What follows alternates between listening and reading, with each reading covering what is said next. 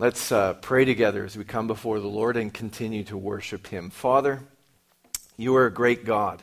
We recognize this because of what you have done in our lives, because of the transformation of our hearts, because of your Son, our Savior. And we just trust as we move through this very special time of the year that you would help us to remain focused on you, to maybe even be more profoundly focused on you, to know who you are as our God, as our Savior, as our Lord, as our guide through each day. And we pray that our hearts, our minds, our voices would be lifted up to worship you and praise you for who you are and what you've done. And that there would be a testimony in the world even today, a world that has in many ways forsaken you. A testimony from us of who you really are. So just guide us, we pray, as we look into your word right now. Teach us, and we will honor you and glorify you through our response from your word. We pray this in Christ's name. Amen. Well, I've already failed. I forgot to tell the kids to leave for Sunday school, but they're gone. So somebody didn't fall asleep at the switch. Last week, we took a page out of the Apostle Paul's playbook, and we committed to know nothing except Jesus Christ and Him crucified during this holiday season. And what a good focus to have. Jesus Christ and Him crucified. He apparently went into the Corinthian people. We saw in 1 Corinthians chapter 2 last week. He went into them with an elemental, unadorned, bare bones message of the gospel. As we said, he went in and he spoke the truth, the whole truth, and nothing but the truth. And we could see why that would be important to them then. They needed Christ. They needed the Lord to save them. And it's even important to us right now in the world we live in. Well, we can get distracted, even ourselves here in the church, focusing on non-essentials, even good things that are of a lower priority, and we forget to focus on Christ. We can miss out on the powerful message of the gospel that will bring Him glory when it is presented, without being tweaked by our human strategies. And we remember that verse from Romans chapter 1, verse 16, where Paul says, I am not ashamed of the gospel of Christ, for it is the power of God for salvation to everyone who believes. And we understand that it's more about divine communication than it is about our strategy or our salesmanship. It's about God communicating His truth, God revealing His truth to us in this world. And that's really my prayer as we go into this message this morning, that God will open our hearts, just as I was preparing this week, just thinking more and challenged more about the fact that it's, more beyond my preparation. It's got to be God speaking to people's hearts. We need to come with hearts open and ready to hear from Him the particular application of the truth that He is presenting. So, as promised, we're going to go through those three questions. We begin on this Palm Sunday with the first of our three questions. Why did Jesus have to come? And as I said, we need to limit ourselves. And this seems pretty basic, pretty limiting. Why did Jesus have to come into the world? I mean, that sounds like a question that we should be able to answer in about 5 minutes, so we'll wrap this up quickly and we'll be out of here, okay? Do you believe me? No, you don't. That's why you're looking so apprehensive out there. Well, I started to think about that, started to do some reading, some poking around, and I came across a post on the internet by a guy named Kevin Halloran, and it was 31 Reasons Why Jesus Came. And then there's Piper's book that I've been carrying around for the last few weeks, reading away at 50 Reasons Why Jesus Came. And so quickly we begin to understand that this is beyond the scope of what we can deal with today, this morning. Everything, every reason, as far as why Jesus came. And so I thought this morning then what we need to do maybe is go back to the classic Palm Sunday passage, and that's where we're going to be this morning, Matthew chapter 21. You see, even when it comes to Palm Sunday, Jesus' triumphal entry into Jerusalem, it is recorded in all four Gospels. There aren't many events in Jesus' life and ministry that are recorded in every Gospel. But this is one of them. So we think, well, it's an important one. And we can say, well, what are we going to do? Try and go through all of them? No, my simple logic is Matthew is first. So we go to Matthew chapter 21, and I started to read through this and consider it, meditate on it, think about it. And as I did this, as I tried to answer that question, as I even read through the different scriptures that were presented in the 31 Reasons Why Jesus Came, I was amazed at how everything sort of comes together, how everything fits, how there's an order. And as I read through those 31 reasons, the different scriptures, I came across this fact that there are three different categories of reasons as to why Jesus came. Revelation is the first one, representation, and reconciliation. Every reason why Jesus came fits in under one of those three headings. And as I thought about it, I thought, the reason that Jesus came was to fulfill roles, different roles. And we think about that. We think about how he came to be prophet, priest, and king. And that lines up with the idea of revelation, representation, and reconciliation. And everything started to come together in my mind in a chart type form, and maybe I'll reveal that chart to you some week in the future, but for right now, we'll just leave it off to the side and think, I just wanted to say this has been so amazing for me as I've read through this week. First of all, reading through those scriptures and thinking of it, the revelation that Jesus came to give. We know the John 18:37 passage, I have come to bear witness of the truth. That's what Jesus said to Pilate just before he dies. My purpose in coming was to bear witness, to reveal truth. He says in Luke 4, I came to preach. John 12, to bring light.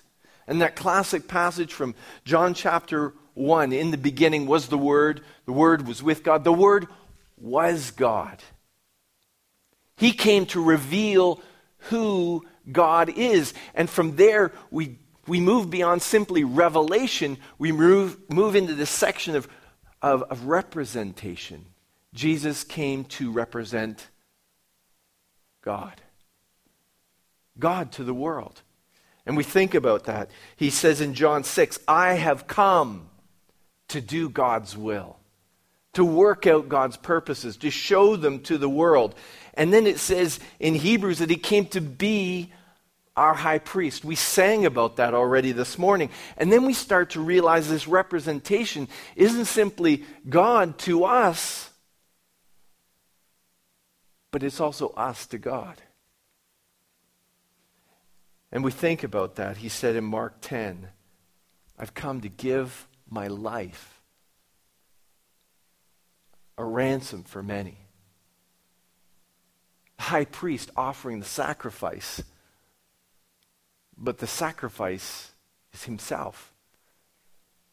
But more about that later in the coming week. And from there, that verse transitions us beautifully into this idea of reconciliation. Jesus came to represent us so that he could reconcile our relationship with God. He says, I have come that they might have life and they might have it more abundantly. John 10:10. I came into the world to save sinners.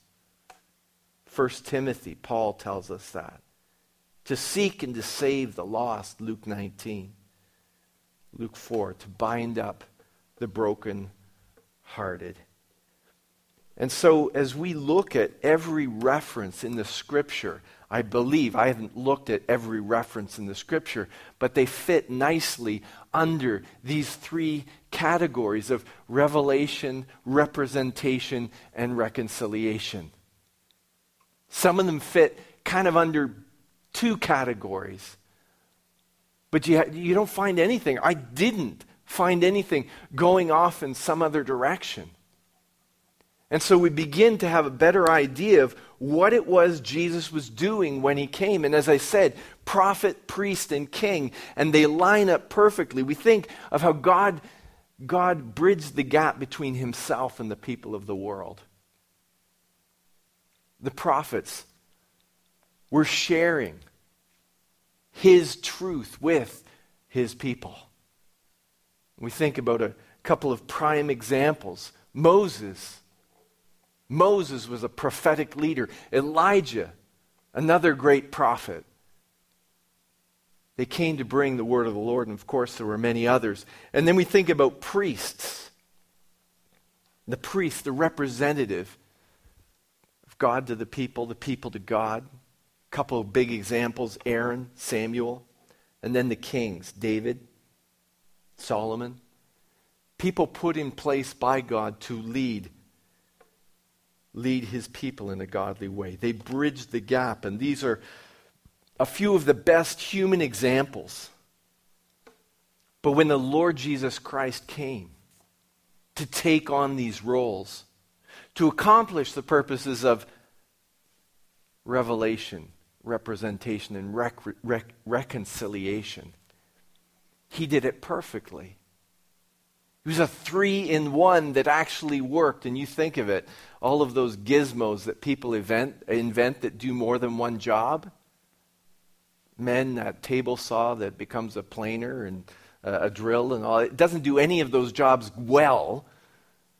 It just does them all. Or women, maybe there's something in the kitchen that you bought once that was a many functioning different thing, and it doesn't do any of the jobs well.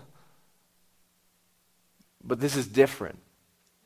When Jesus Christ came to be prophet, priest, and king, he did every one of those roles better than they had ever been done before. He was the one who came to answer all of the questions. And so our passage today, as I started to read, I started to see, I can't even tell you how this came together, but just in terms of going from one thing to the other and reading and thinking, and it was like, wow, this is perfect. This whole event fits perfectly under this category of Jesus coming as prophet. It even says it there. This is perfect in terms of Jesus' revelation, his coming out before God's people as the one who God sent to be the Redeemer of the world. And this is what happens in this passage as we read through it. Jesus came prophesying. He came prophesying, first of all, foretelling future events. Jesus has come as foretold by the prophets, and Jesus comes as the very fulfillment of those prophecies that were given. So let's start reading this passage together, and let's understand or see what is being presented to us here. It says in Matthew 21, verse 1, "Now when they drew near to Jerusalem and came to Bethphage, just outside of Jerusalem, to the Mount of Olives, then Jesus sent 2 disciples, saying to them, 'Go into the village in front of you, and immediately you'll find a donkey tied and a colt with her. Untie them and bring them to me. If anyone says anything to you, you shall say, the Lord needs them, and he will send them at once.' This took place to to fulfill what was spoken by the... Oh, I didn't want to read any further. So first of all, what we have is Jesus coming and prophesying. To set the stage for where we're at, we need to remember this is the end of Jesus' ministry. Okay, this is the end of his time here. And what he has done already in terms of revelation through his words, through his acts, through his person, were absolutely necessary as we come up to what is about to happen next. Him coming into Jerusalem would have been meaningless without all that he had done before. This is the pinnacle event in terms of his coming, his arrival. In fact, the manger really was less of a priority. I mean, he had to get into the world. He had to be born. But in terms of importance, this is Jesus Christ not slipping into the world as a baby, but this is him coming as king. This is primary. And the people knew it. The people recognized it. In fact, they had tried to force him earlier on. You remember after the feeding, the multitude of people? They tried to force him to be king. And Jesus slipped away. He said, no, it's not the right time. I'm not supposed to be presented as king at this moment. And so here he is. Here he is coming to Jerusalem, the capital of the earthly kingdom, the people of God. He was presenting himself in that capital as king of the Jews. The people recognized it. They said, this is it. Messianic fulfillment. And this all sounds good. Except those who want to kill Jerusalem or Jesus are also at Jerusalem. It's their center of power. This same city. But leading up to this event, it says that Jesus set his face like a flint toward Jerusalem. He knew this was the time. He knew this was the time for the big reveal. To show himself, to present himself, to allow himself to be known, and to be known as the Messiah. The one sent from God to redeem his people. And in the midst of this, we have his disciples, and they know that this can't turn out well. And they're concerned. We got Thomas. He's kind of like the Eeyore of the group. He says, well, I guess we'll all go get killed then. You remember him saying that? That was in John 11. He says, here we go. This is it. And in this cesspool of apprehension, when everybody's uneasy and they're thinking this is not a good idea, Jesus began to prophesy. He says, okay, you guys go there. This is what you're going to find. This is what's going to happen. And he begins to, this is low-level prophecy, but he begins to tell them what is going to happen next. It's kind of a superficial sort of thing. But you can imagine the confidence that the disciples were getting as, wow, things are falling into place. Things are happening just as he said. And as I said, this is low level. This is the shallowest form of prophetic statement. But it's the kind our human nature longs for. Isn't it? That's why people read horoscopes. They want to know what's going to happen next. And of course, those horoscopes are all a big sham. They say general statements that if you think hard enough, you can think, oh, yeah, I guess maybe that did happen. No, Jesus didn't make generalizations. He said, this is going to happen. Then this is going to happen. He even said, you know what? When the owner questions you, say this. He knew what to say, and the owner was going to go, okay, go ahead. Take my donkey.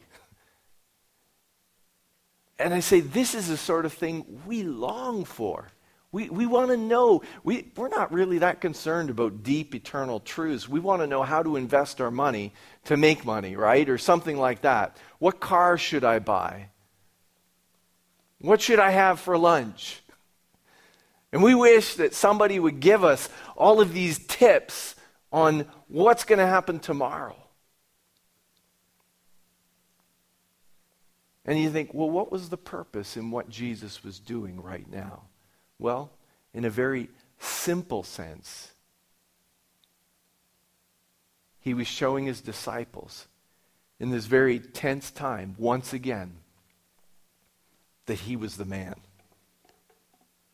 He was prophesying. He was saying things that would remind his disciples that he wasn't just a good prophet. He wasn't just giving, sort of far off, mystical sort of things that they would have to think about and try and figure out how does that really apply. He was saying right here and now, this is what's going to happen. It's going to be thus and so, and it was thus and so. He was the one who knew everything. He knew men's hearts. You could read that back in John chapter 2. It says the people believed in him because of the signs he did, but it says Jesus wasn't confident in them because he knew men's hearts. He was the one who knew God's heart. He knew God's will. He knew what God wanted done and how he wanted it accomplished. It says in John 10, I and the Father are one. He was more than just a prophet. He was the one who was prophesied about all through the Old Testament.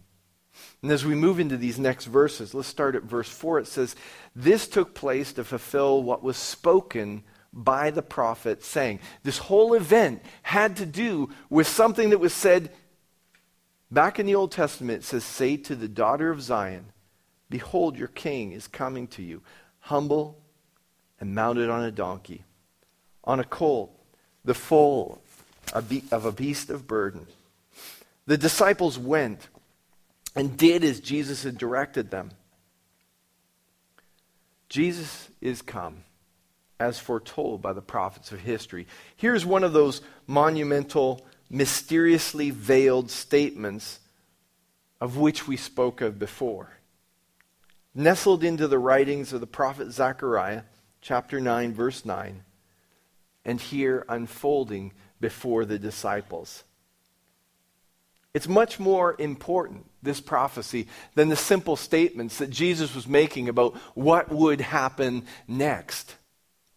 This prophecy reveals the depth of the long-range planning and purposes of God. God knew what he was doing long before it happened. In fact, the reference given is often before the foundations of the world. You think of an eternal, absolutely sovereign being. It's not like, one day he decided he was going to do things in this way. That's the way our minds work, in a linear way, and then I figured this out, and he always knew. He always knew what his plan was going to be. And at different points in time, he gives a little open window so we can see at least, and maybe not understand everything, but we can see that he already knew, that he had a plan, that he was in control of everything that was taking place. And so this is what we see happening here.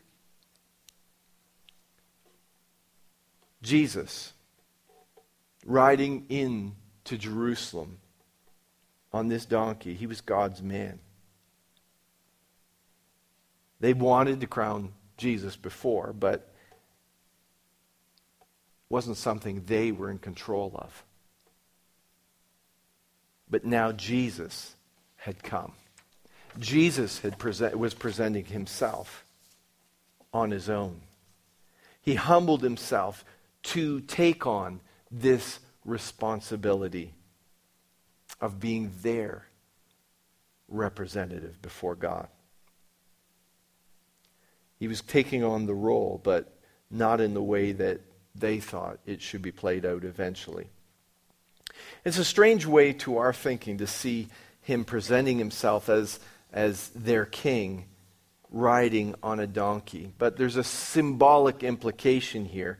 We studied this somewhat in the Gospel of Mark in our Thursday night Bible study a while back. And as we go back into the Old Testament, we see that royalty rode on donkeys in times of peace. They're apparently a fairly comfortable ride, and they're the vehicle of choice when you're not at war. It's sort of the difference between a leader of a country riding in a tank and the leader of a country waving from the back of a convertible. We recognize the difference. Celebration, the presentation to the people, a time of peace. He's sitting in the back of the convertible. Everything's good. And that's what Jesus was trying to communicate here. A time of peace. A time of peace. Peace with God. Peace from God. Peace for the people. Modeled for them by him. He was the one who came into the world. He lived righteously. And now he was going to die for our unrighteousness. Peace was as good as made. It says in Romans 5, justified by faith, we have peace with God through our Lord Jesus Christ. He was representing us before God. And he was going to die in our place. And that great exchange was going to take place. Have you been working on your verse? 2 Corinthians chapter 5, verse 21. Oh, some of you have. That's nice. But he made him to be sin, who knew no sin, that in him we might be made the righteousness of God. You know, I messed that up, didn't I? But he made him to be sin. But he made him to be sin, him who knew no sin. To be sin for us, so that we might become the righteousness of God in him. Thank you for that. The great exchange. This is why Jesus came. And this was what was being revealed here at this moment, even as Jesus presented himself as representation, our representation. In the final section, Jesus comes as a fulfillment of those prophecies. Let's continue reading. Verse 7, it says, they brought the donkey and the colt and put on them their cloaks, and he sat on them. Most of the crowd spread their cloaks on the road, and the others cut branches from trees and spread them on the road. Everybody had their job. Seems they all knew what was going on. And the crowds that went before him and that followed him were shouting, Hosanna to the Son of David. Blessed is he who comes in the name of the Lord. Hosanna in the highest. And when he entered Jerusalem, the whole city was stirred up, saying, who is this? And the crowd said, this is the prophet Jesus from Nazareth of Galilee. This whole scene played out, and it was clear that it was not just the event that the people were reveling in. It wasn't just that, this is what we should do next. This was our part. It was not simply a fulfillment of prophecy, but the focus was completely on Jesus Christ. He was the fulfillment. The donkey was prepared for him. The road was strewn with festive branches for him. The people were calling out to him, Hosanna. And I think sometimes, I know this is the way I grew up thinking this, we get the terms Hosanna and Hallelujah mixed up. What did Hosanna mean? It's the first words of the psalm we read last week, 118, verse 25. It wasn't a Hosanna. It was a cry for help. It means save us. Save us now. And that's what these people were crying out. They were people who felt all the physical oppression of Rome on them. They were a people who were ready to cry out in desperation that way. And maybe they didn't have a complete understanding of the redemption that was coming in Jesus Christ. But what they were feeling set the stage and communicated the message that this was their Savior. He was their only hope. And so they cried out to him, save us. And it wasn't so much a celebration as a pleading for him to redeem them, to help them, to save them. He was the Messiah sent from God. They communicated that. Yeah, Hosanna to the Son of David, the one who had right to be king. Hosanna in the highest. Glory to God in the highest was said when he came to this earth. And here as he's presenting himself a king, they just say, help us. To the highest heavens. That's the idea that's being communicated. This isn't somebody who is just coming, maybe, and like I said, I don't know that they understood the implications of what even they were saying. But it's like beyond helping us out with our financial and political issues. Help us to the highest.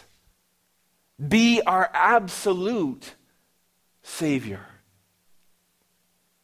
Be our eternal Savior. The prophet Jesus. The Jesus who was prophesied of. This Jesus was the very fulfillment of the prophecies.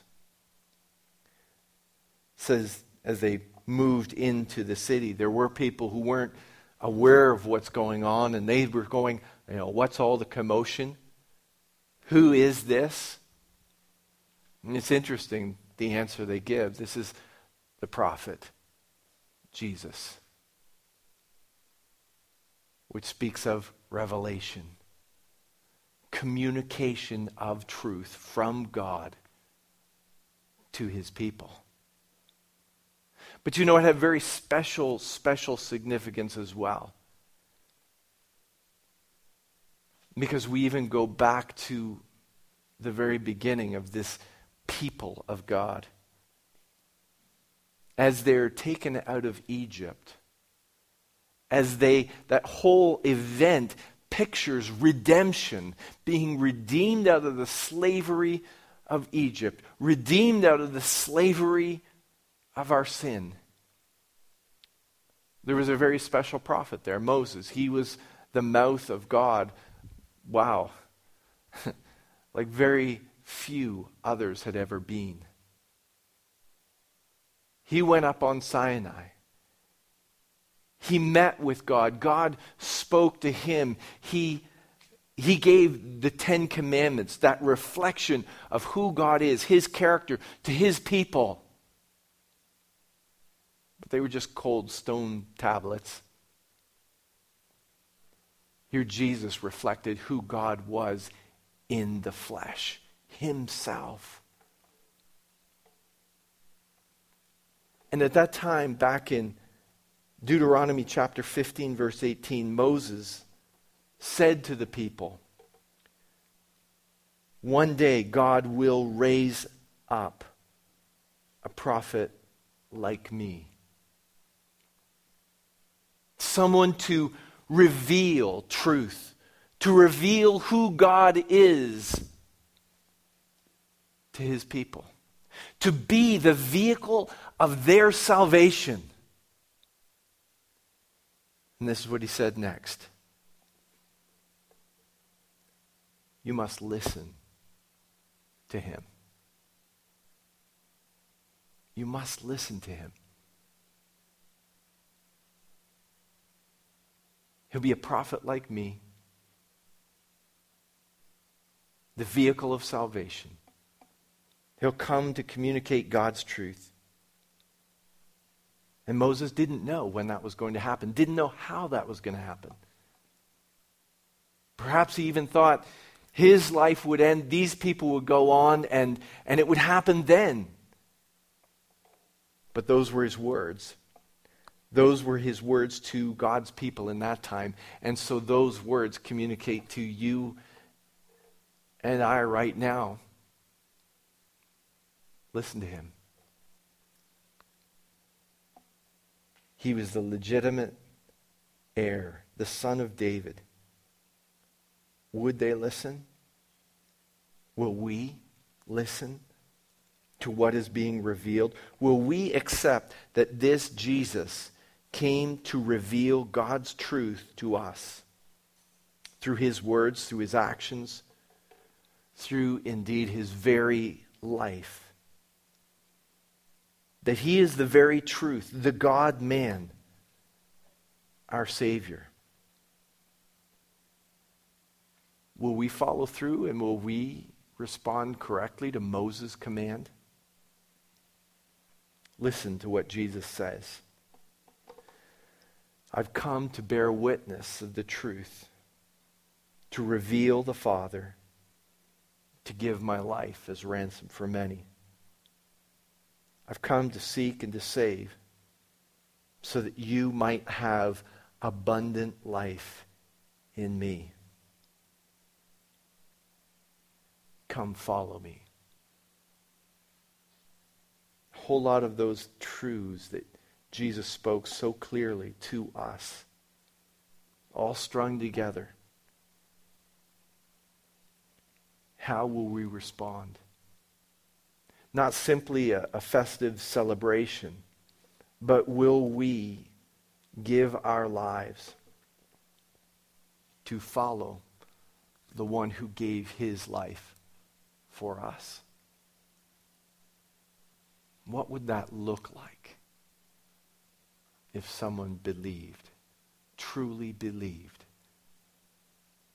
that Jesus Christ was the eternal Savior of the world? Well, we're the ones who are supposed to be reflecting that through our lives, revealing that to the world around us today. Heavenly Father, thank you. Thank you for your word, your truth, presented to us in stories, in events, in truths from your word, and struck profoundly into our hearts by the power of your Spirit. I pray that this study this morning would not be an end in itself, but be one that resounds in our hearts and lives throughout this week. That we would walk in awe of you, the one who came. That we would understand why you came. To reveal our God and our Savior to us, to be our salvation. And Lord, I pray that we would respond, that we would celebrate, that we would worship, and also through our actions we would allow you to work through us, to continue to reveal yourself to this world. Through our obedience, through a transformed life. To a life that is continually lived with a focus on who you are. The Christ, the Savior of the world, our Savior. Amen.